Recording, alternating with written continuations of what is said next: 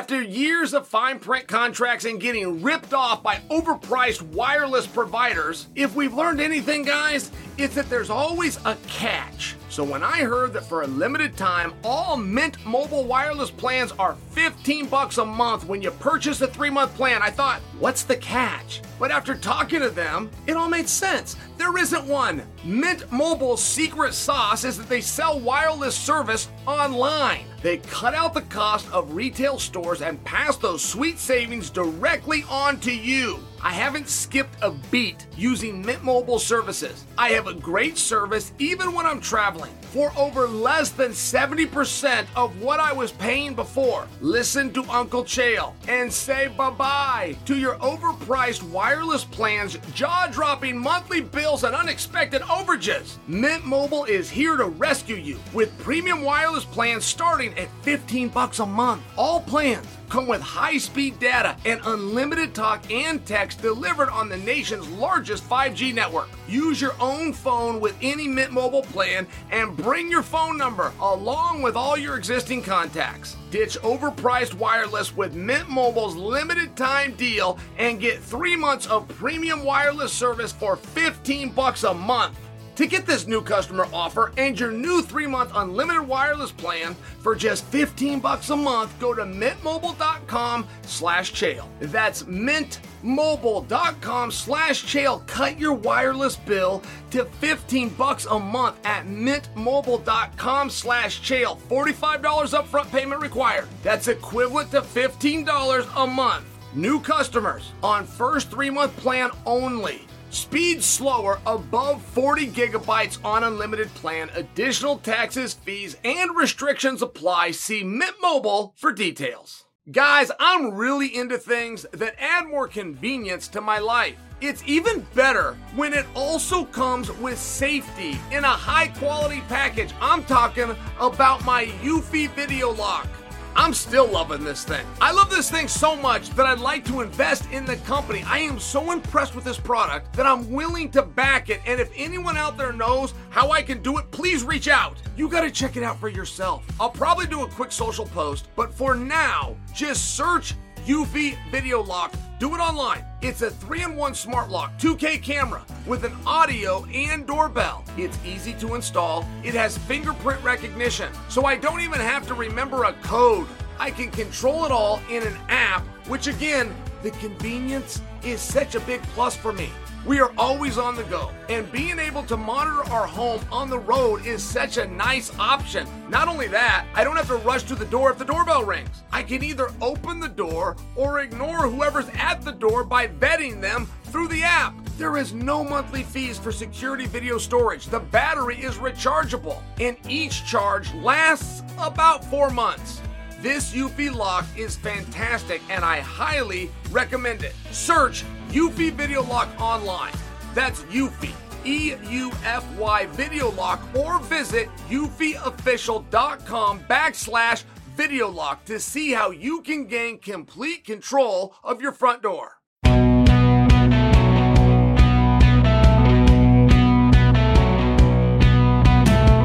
What's happening, guys? Happy Friday!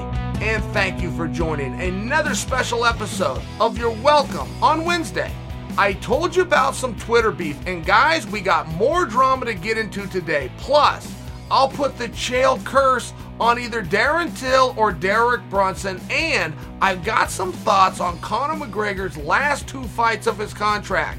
That's all coming up. But let's begin with some news that's come out of the lightweight division.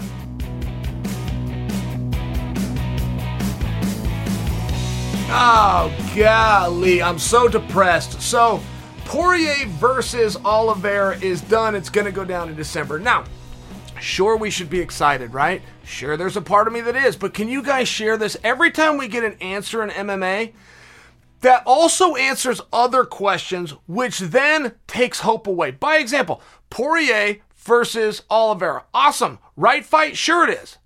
You got the champion against the clearest number 1 contender that the sport has in Poirier. But the depressing part, Poirier was talking about Nate a week ago.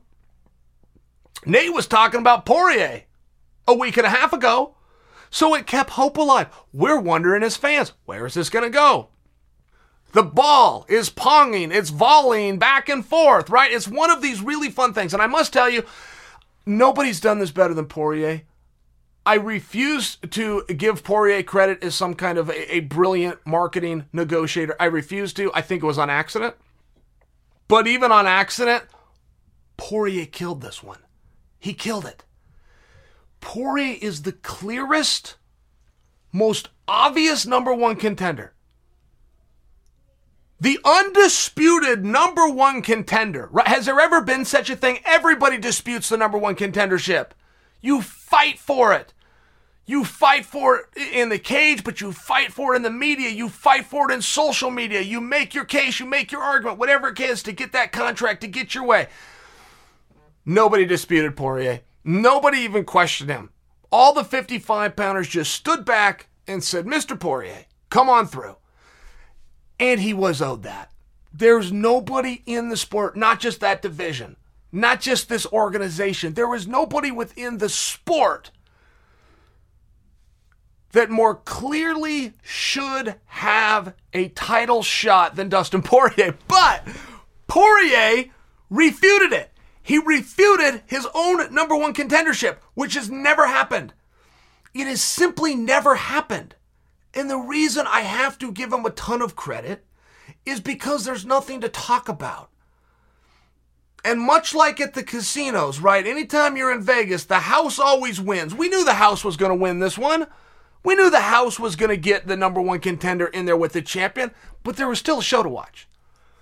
And there was still maneuvering being done by Poirier, who had he laid down and said, that's my fight, there's nothing to talk about.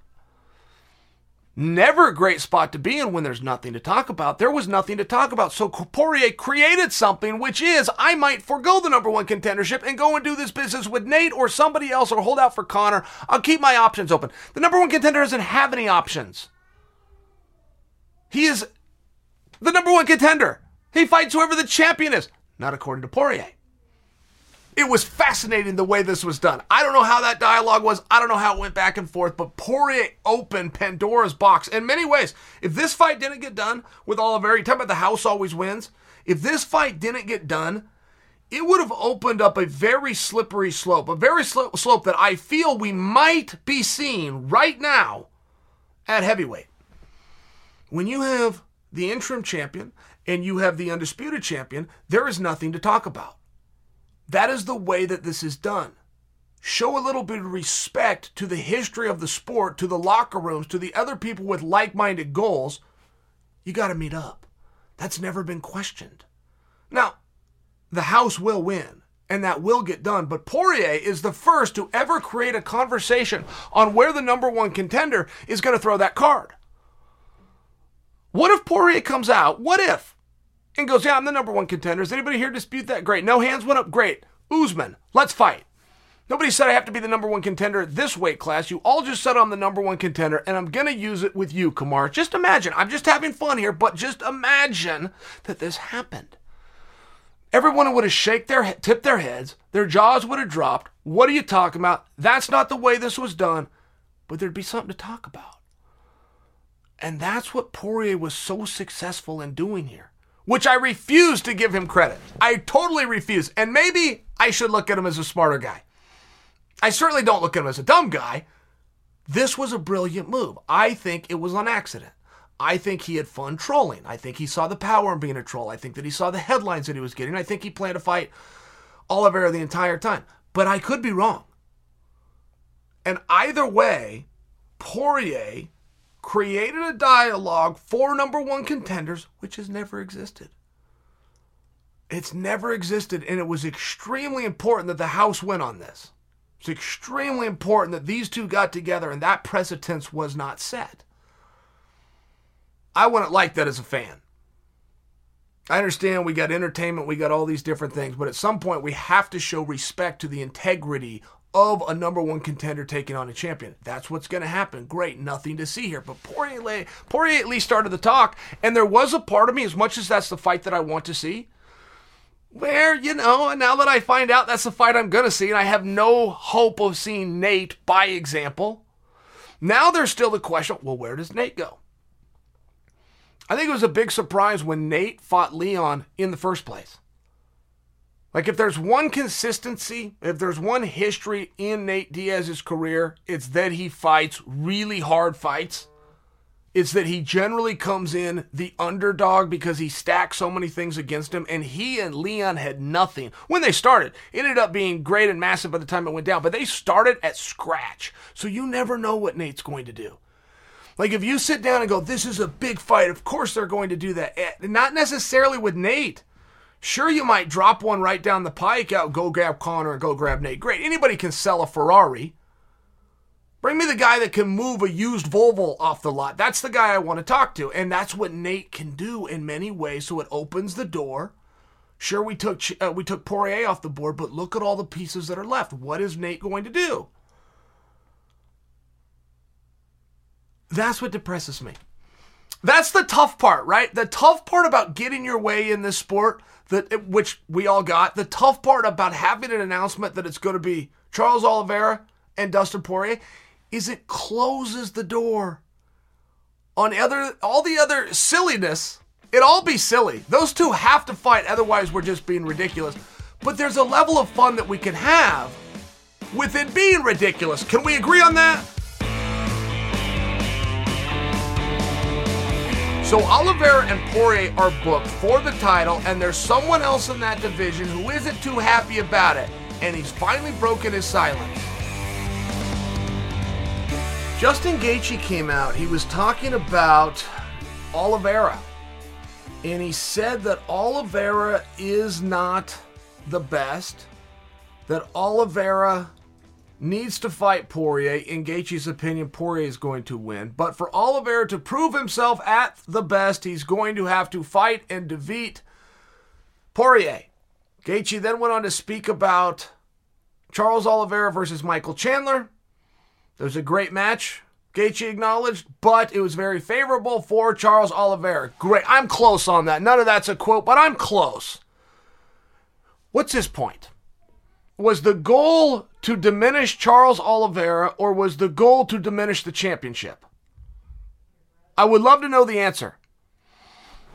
Because I would not let somebody do that to Gaethje.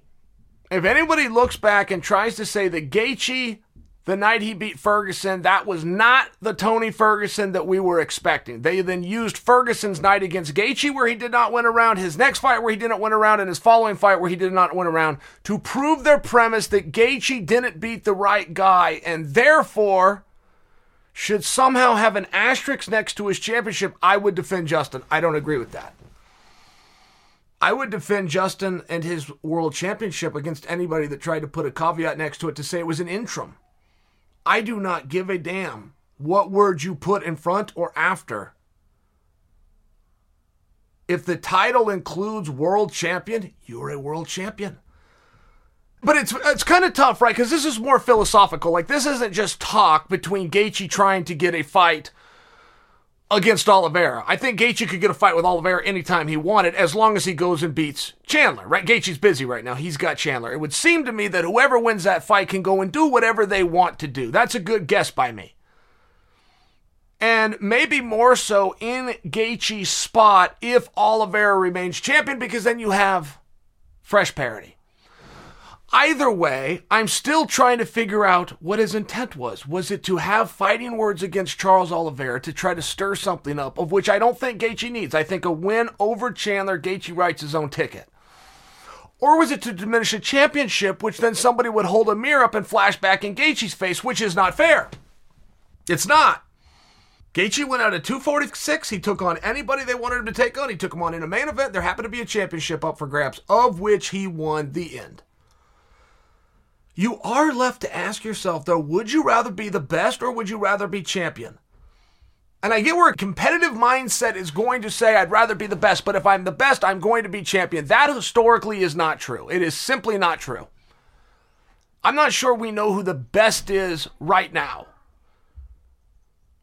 It would be very tough with the architecture, which does not exist competitively within combat sports. It would be tough, but I can go back and look at guys, and there are a few that will stand out that stood the test of time. Floyd Mayweather, best in the world. It's tough to come on the back of that. I think Lennox Lewis would have a very good argument. I think what Tyson Fury is on the cusp of doing would be a good argument. But there's other guys where I could discount them easily. Mike Tyson. Mike Tyson was the heavyweight champion of the world.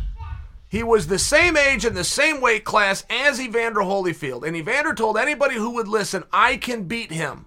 I am the best in the world. When they finally got him together after keeping him apart for over a decade, Evander not only beat him, he didn't even have a very hard time beating him, which proves the point of Evander that Mike never was the best, ever. If there was a competitive architecture in place, there is no history book anywhere that would refer to Mike Tyson as the former heavyweight champion of the world. And that's not me being a dick about it at all. Mike should be able to take that. He's revered. He made plenty of money and had plenty of opportunities. If I'm talking about who the best was, Mike never made an Olympic team. He wasn't even the best amateur within this country, let alone the best amateur within the world. So somehow a guy who's not even the best amateur in America goes on to be the best pro in the world. I think that you have reason to question that, particularly when there's a guy who's saying, I can beat him, and when given the opportunity, he did. But which would you rather be? Would you rather be Evander Holyfield, who was the best, or would you rather be Mike Tyson, who was the champion? Do you see where I'm not insulting Tyson? It kind of sounds like I am, but I'm not. Do you see where having the power of the pen and the bureaucracy, the mandate of the masses, control the narrative within the media, pick your own opponent largely, and keep the belt, whether you're the best or not? Do you see where that becomes a part of the game? And for anybody that mastered that game, come hook or crook, if they mastered that game, and even for one night only, they had a gold belt wrapped around their waist that declares they are the best in the world, they are. They won the game.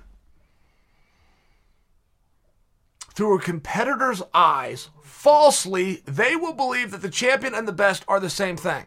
There is an entire game being played. Just to be given the opportunity to fight for that belt, you had to do some part of that game very well.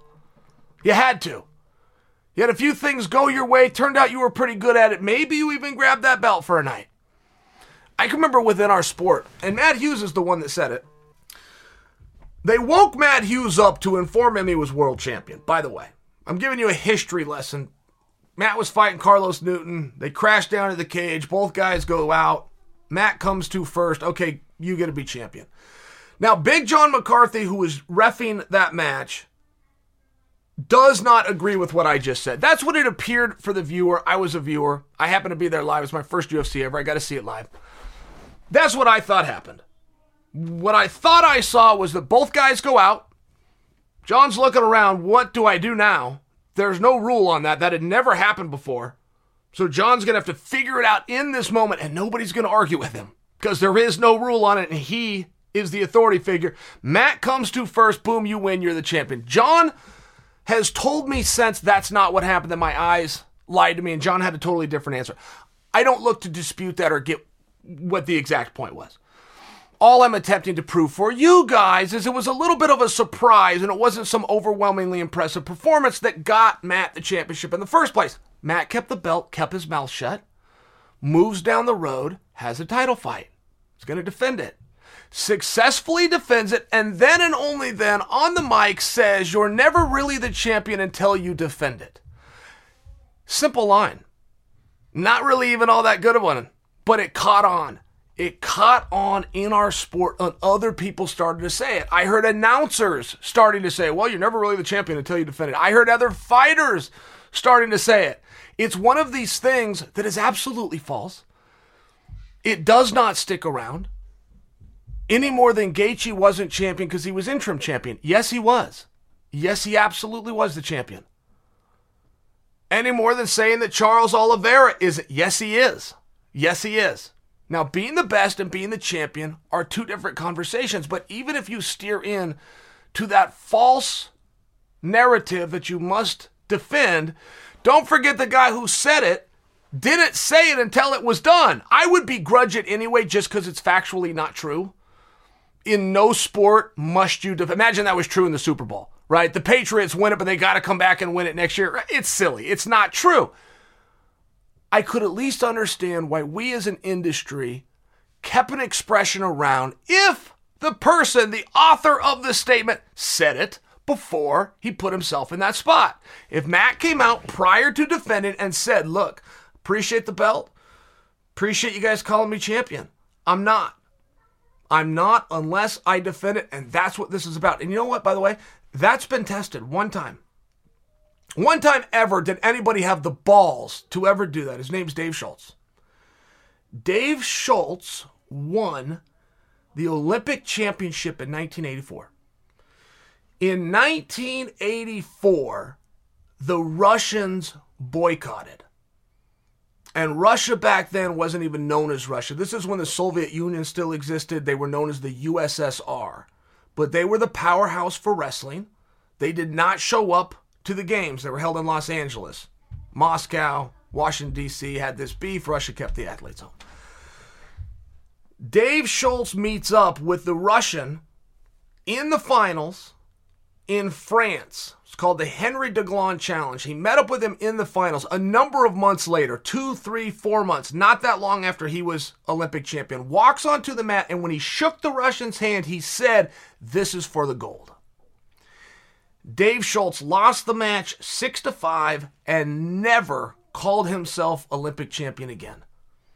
He died in 1995. He did camps, he did DVDs, there was posters, he did seminars. He never said, "I'm Olympic champion." He didn't put that on the brochure. He didn't put that on his resume. He put everything else he had done. NCAA champion and world champion. Never called himself an Olympic champion.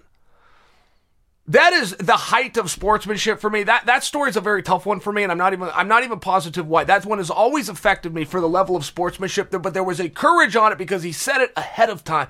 That's completely different. It's completely different than saying it after the fact. No problem to Matt Hughes. Fair game. I don't think Matt meant for this to carry on, but in all fairness, it shouldn't have carried on. It wasn't true the night that he said it. It was particularly untrue, and he should not have been given credit for it because he didn't take the risk ahead of time. And now you're still left with the same question. Do you want to be the champion, Mike Tyson? Do you want to be the best, Evander Holyfield? It's not a simple answer, is it? Who is more recognized? Who made more money? Who had more great moments? Who did more main events? Who got more commercials? Who was universally recognized versus who was the best? It's tough. You're not wrong for what your answer is, but I would be very curious. And I think if you took a group of 10 people, you're probably going to go about 7 saying they'd rather have Mike's career, and you're probably going to have 3 that say Evander's. And those 3, 2 of them are going to be liars. They just think it's the right answer. They think they're being some kind of a purist, or they're clinging to the fact of who was really the best. I don't know how sincere it would be. It's tough within the architecture to say that Poirier was a favorable matchup for Chandler. I'm not sure how. Vice versa, however I'm not sure how. And if you're in Gaethje's spot and people are questioning, do you want them to question the Tony that you beat? All the things that surrounded that, the pandemic, absolutely no crowd, short notice fight. Does that favor you? Is that against you? Does interim mean anything? It's one of those things. It's a tough spot. If you want to give it back the way Dave Schultz did, you want to have sportsmanship, you want to do it ahead of time, you want to never make the claim again, I think we'll look at it very differently. But when Gaethje is questioning Oliveira, I'm left with the same question, which is he challenging Oliveira or is he challenging the championship?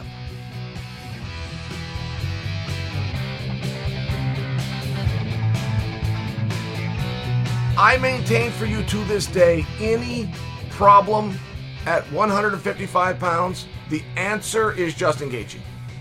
Any question you ask me, who should do this, who should do that, who should we put in a big spot, who do we move it over here? If it involves 155, right answer without even letting you finish the question, boom, I submit Justin Gaethje. I still think I'm right. He went quiet, he's back, great.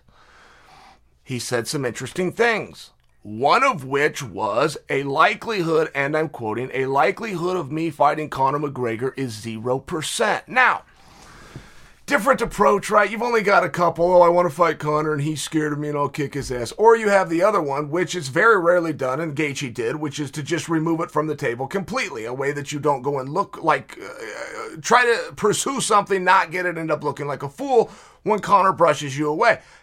Fine. Not a bad approach. But when Justin Gaethje says that, it makes me think moreover, what does the rest of Conor's career really look like?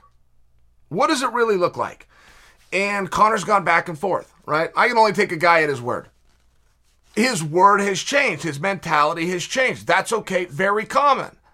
But everything from I'm going to be done with MMA to I'm going to go into the world of boxing to I'm going to start my own promotion to, okay, I'm back in MMA. This is all I want to do. Revealed that he has 2 fights left on his UFC contract. I mean, what does this look like? If you're Conor McGregor, and there's big gaps historically between Conor fights, sadly,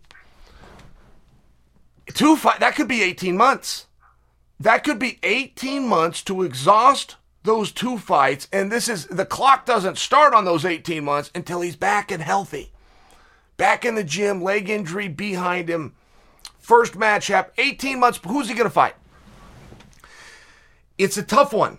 It seems as though Conor is very motivated and very gung-ho on MMA. It seems as though he wants to go out and have those 2 fights. Now, I think you would be foolish to predict Conor's mindset 18 months from now is the same as Conor's mindset right now. It seems with many guys, I'm talking Conor here, but with many guys with a level of success makes them want to do it less. Some guys use that as a springboard. Man, I can't wait. I want to get back out there. I'm hungry. If you were to go and look at Gilbert Burns, I don't know if there is anybody, definitely a lot of meaningful top 5 guy. I don't know if there's anybody as hungry to compete. Anyone, anywhere, anytime, you figure out how you want to do it. I hear from Gilbert Burns he wants to do grappling matches all the time. Him and Jake Shields are going to grapple. I'm just offering you the example that you have Gilbert Burns, who is this red-hot, hungry competitor. Never talked about the money. Sure, he has title aspirations. Not contingent on that. Sure, he's a main event guy. Doesn't have to be, right? There's no contingencies. There's no strings. Gilbert wants a match. The end. Hard stop. We don't have anyone else like Gilbert. And when you do have guys that have a level of success, even the hungry ones like Gilbert, there's something that comes with that success that dims that fire instead of igniting it. It's just a reality. I bring that to you because if we're attempting to guess what Conor's going to do, we're left with very little information that right now he's on an injury list. He's going to come back. He's dying. He's raring to come back. He's going to heal that leg. He's going to fix things. And we know that he has 2 fights left. Now, 2 fights, if we get both of them, I think would be a major success for us, the community. Because this sport is a hell of a lot more fun with McGregor than without him. Can we agree on that? Okay. Let's say Conor comes back and loses. Is that only going to ignite him more?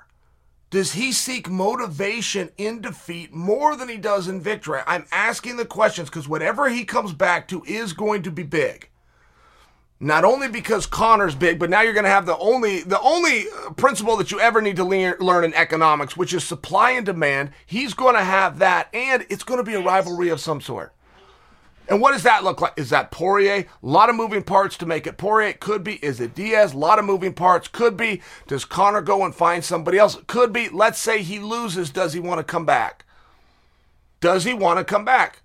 He will have a contract renegotiation of some degree.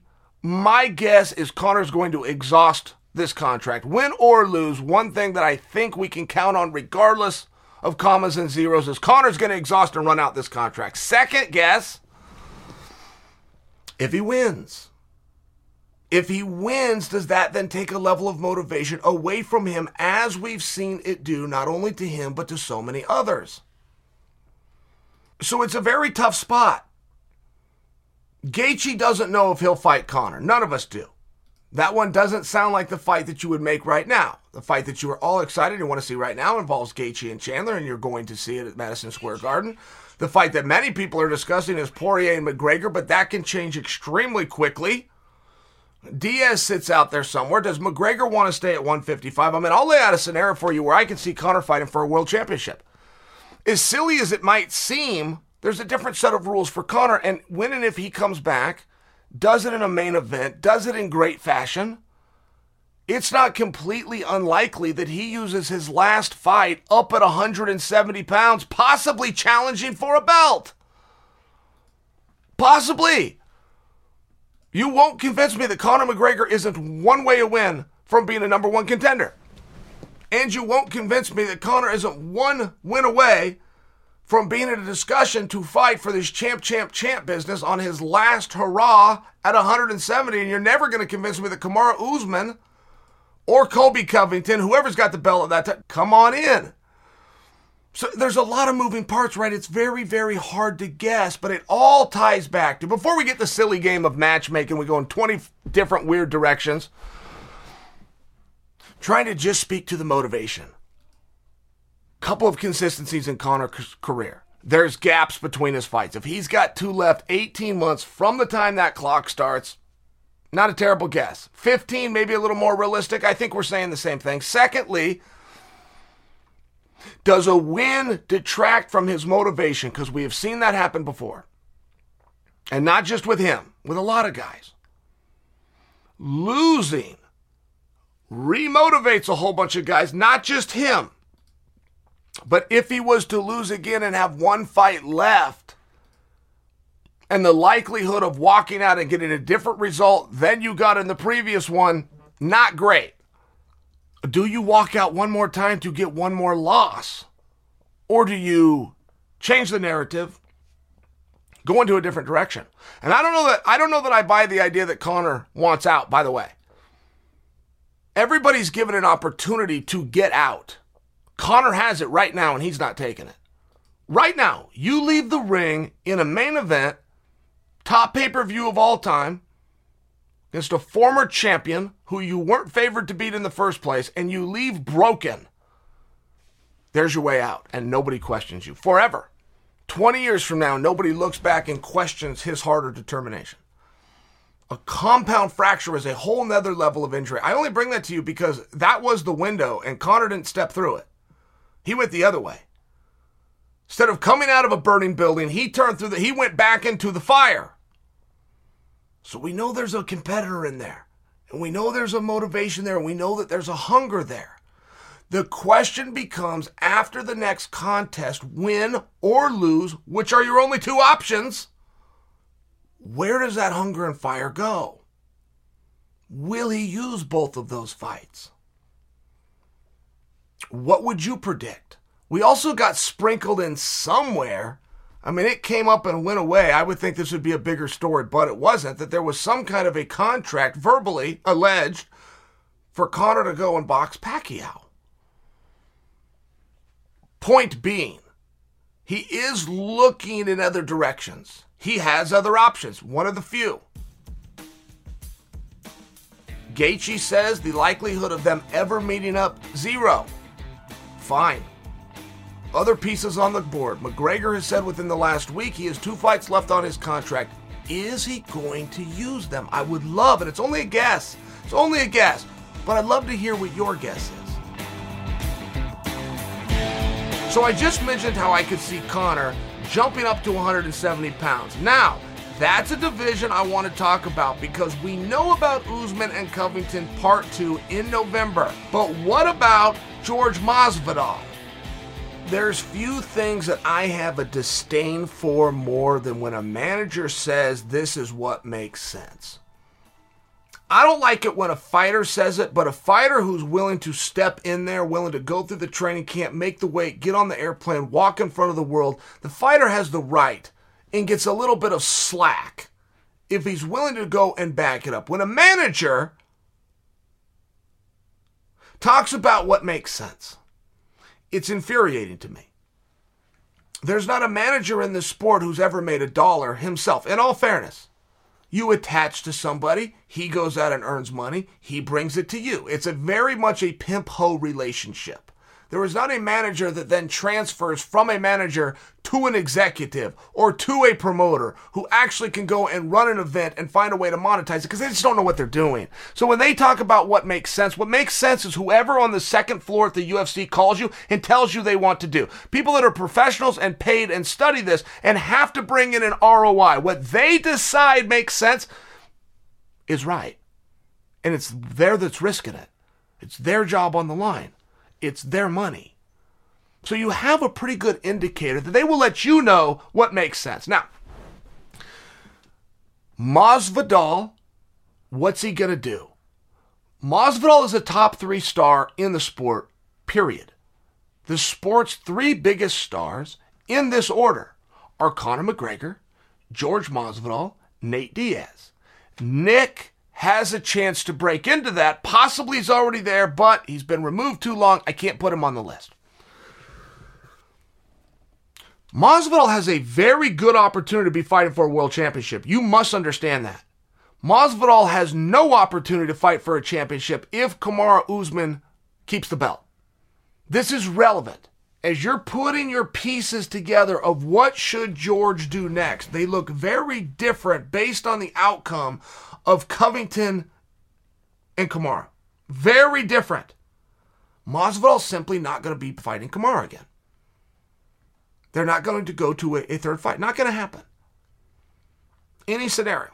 No matter who Masvidal fights and beats in between, he's not going to get back to a title shot if it's Kamaru Usman. Broad stroke, but correct. If Covington beats Usman, Kamaru could go right into it. Kamaru and Colby have to match up. But it's just like Leon and Masvidal. Like there's some things that have to happen. That has to happen. That will happen. Unless Masvidal takes his ball and goes home, which in all fairness is going to happen someday and he's earned the right to do. But Masvidal's team is talking about they'll do anything. Anything. No problem fighting anybody if it keeps them on a path to a title. I love that. To imagine that Masvidal is still hungry with all the success that he's had. He is the sport's second biggest star. That is a massive claim.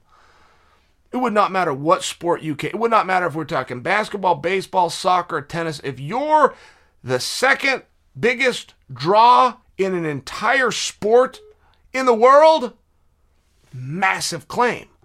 But with that claim, he can do whatever he wants. In all fairness, Masvidal can go and sell out an arena against anybody.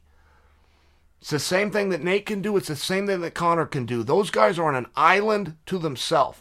There's not another person you could say that about. It's very rare. And it's very rare that a human has power and doesn't wield it. It sounds as though, according to Masvidal's management, I believe it was Malky specifically, it sounds like they're not going to wield it. It sounds as though that dirty competitor is still with inside Masvidal, and he wants to get back to his lifelong dream of being champion. That's awesome. I love that. Very different paths. If you're being strategic, it's very different paths. I don't know if there's ever been a time that's more important for Masvidal to get a win than next, because if he wins his next fight and Colby wins, very easy to see those two competing for the championship. Very easy. A lot of moving parts. If Kamaru Usman goes down, I would imagine Kamaru now has a great claim to say, well, I'm the number one contender. I don't disagree. I'm not telling you how this is going to play out. But when you sit down to those discussions in those fighter meetings, you have 3 or 4 ideas that you then deduce down to one. You mark it, you move on, and you never look back. That's how it works. Usman, with a victory, gets to be one of those very few arguments that comes to the table. With Colby. Colby's got, right, there's some moving parts. It changes. So it's very important that whatever play Masvidal makes next is someone that he says is favorable. Look, the Leon fight, very hard fight. Massive, but very hard. Gilbert Burns, very hard. Massive fight, very difficult. So there needs to be a little strategy here. Masvidal needs to make sure he keeps getting the attention of Colby. Whether he hates Colby or vice versa, those two could be partners. And it's important if you're talking about what makes sense. It's important, right? You've heard the old expression, keep your friends close, keep your enemies closer. Very important that Masvidal has the big picture here, that he sees this. I don't like this guy. Talking about Colby, I don't like this guy. But I need him. What Masvidal's going to do next. A lot of moving parts. A lot of balls up in the air. But what Masvidal's going to do next, and the fact that he does it successfully, at no point in his career has this been more paramount than right now.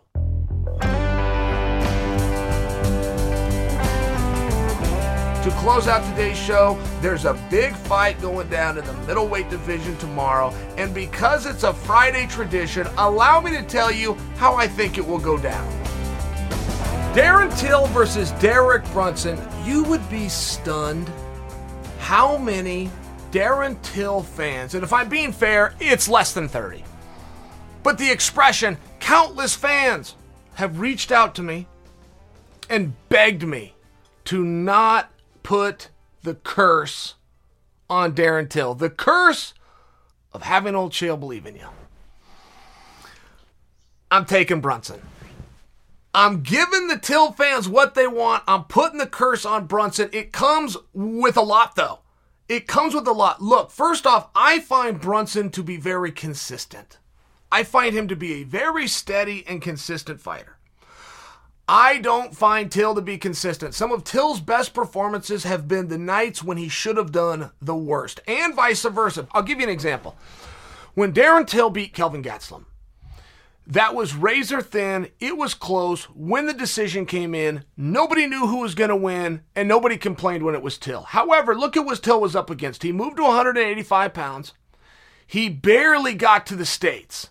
I remember when Till it was in New York. I happened to be there. Press conference, I happened to be at that. When Till sat on the stage and did the press conference, he was exhausted.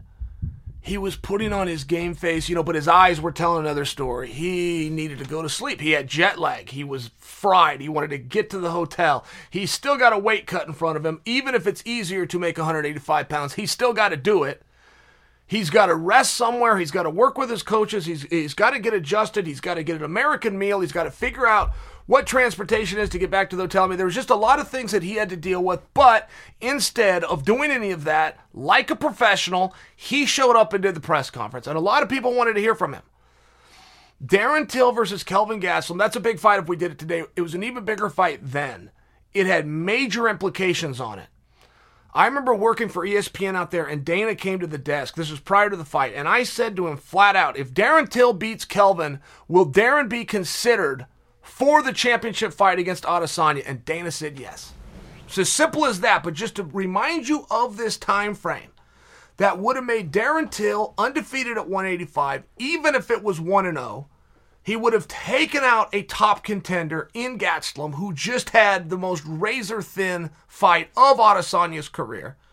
There was a major revolving door. It would have opened things for Till, taking you back to that time frame. He shows up to a press conference that he almost fell asleep at. He was so tired. So you're not going to expect Till to do very well. In all fairness, that's a super hard fight in a foreign land while you're exhausted at a weight class you haven't been at. Oh, by the way, now you get the pleasures of jet lag. Real thing, Till's not going to perform well. Wrong. He did. But I could say the same thing about the night that Till lost the welterweight championship fight to Woodley. He was a favorite. The sport was getting ready to welcome in the Till era. People thought he was going to run away with it. And it wasn't a matter that T would beat him. If T would have beat him, I don't think I'm having this conversation. I probably would have forgotten the fight happened. It was the way Till performed. He didn't. Till greatly underperformed. He got taken down. He's hard to take down. He got taken down. He got mauled when he was there. He got tired within the fight. It was just the performance. The lights were bright. There was a lot on him. It was a massive weight cut. And he underperformed.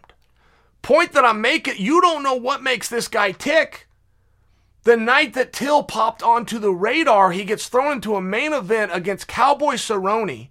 I remember Brendan Schaub doing an entire piece on this prior to the fight, and Brendan was saying, Cowboy, don't take this fight. There's nothing for you to gain.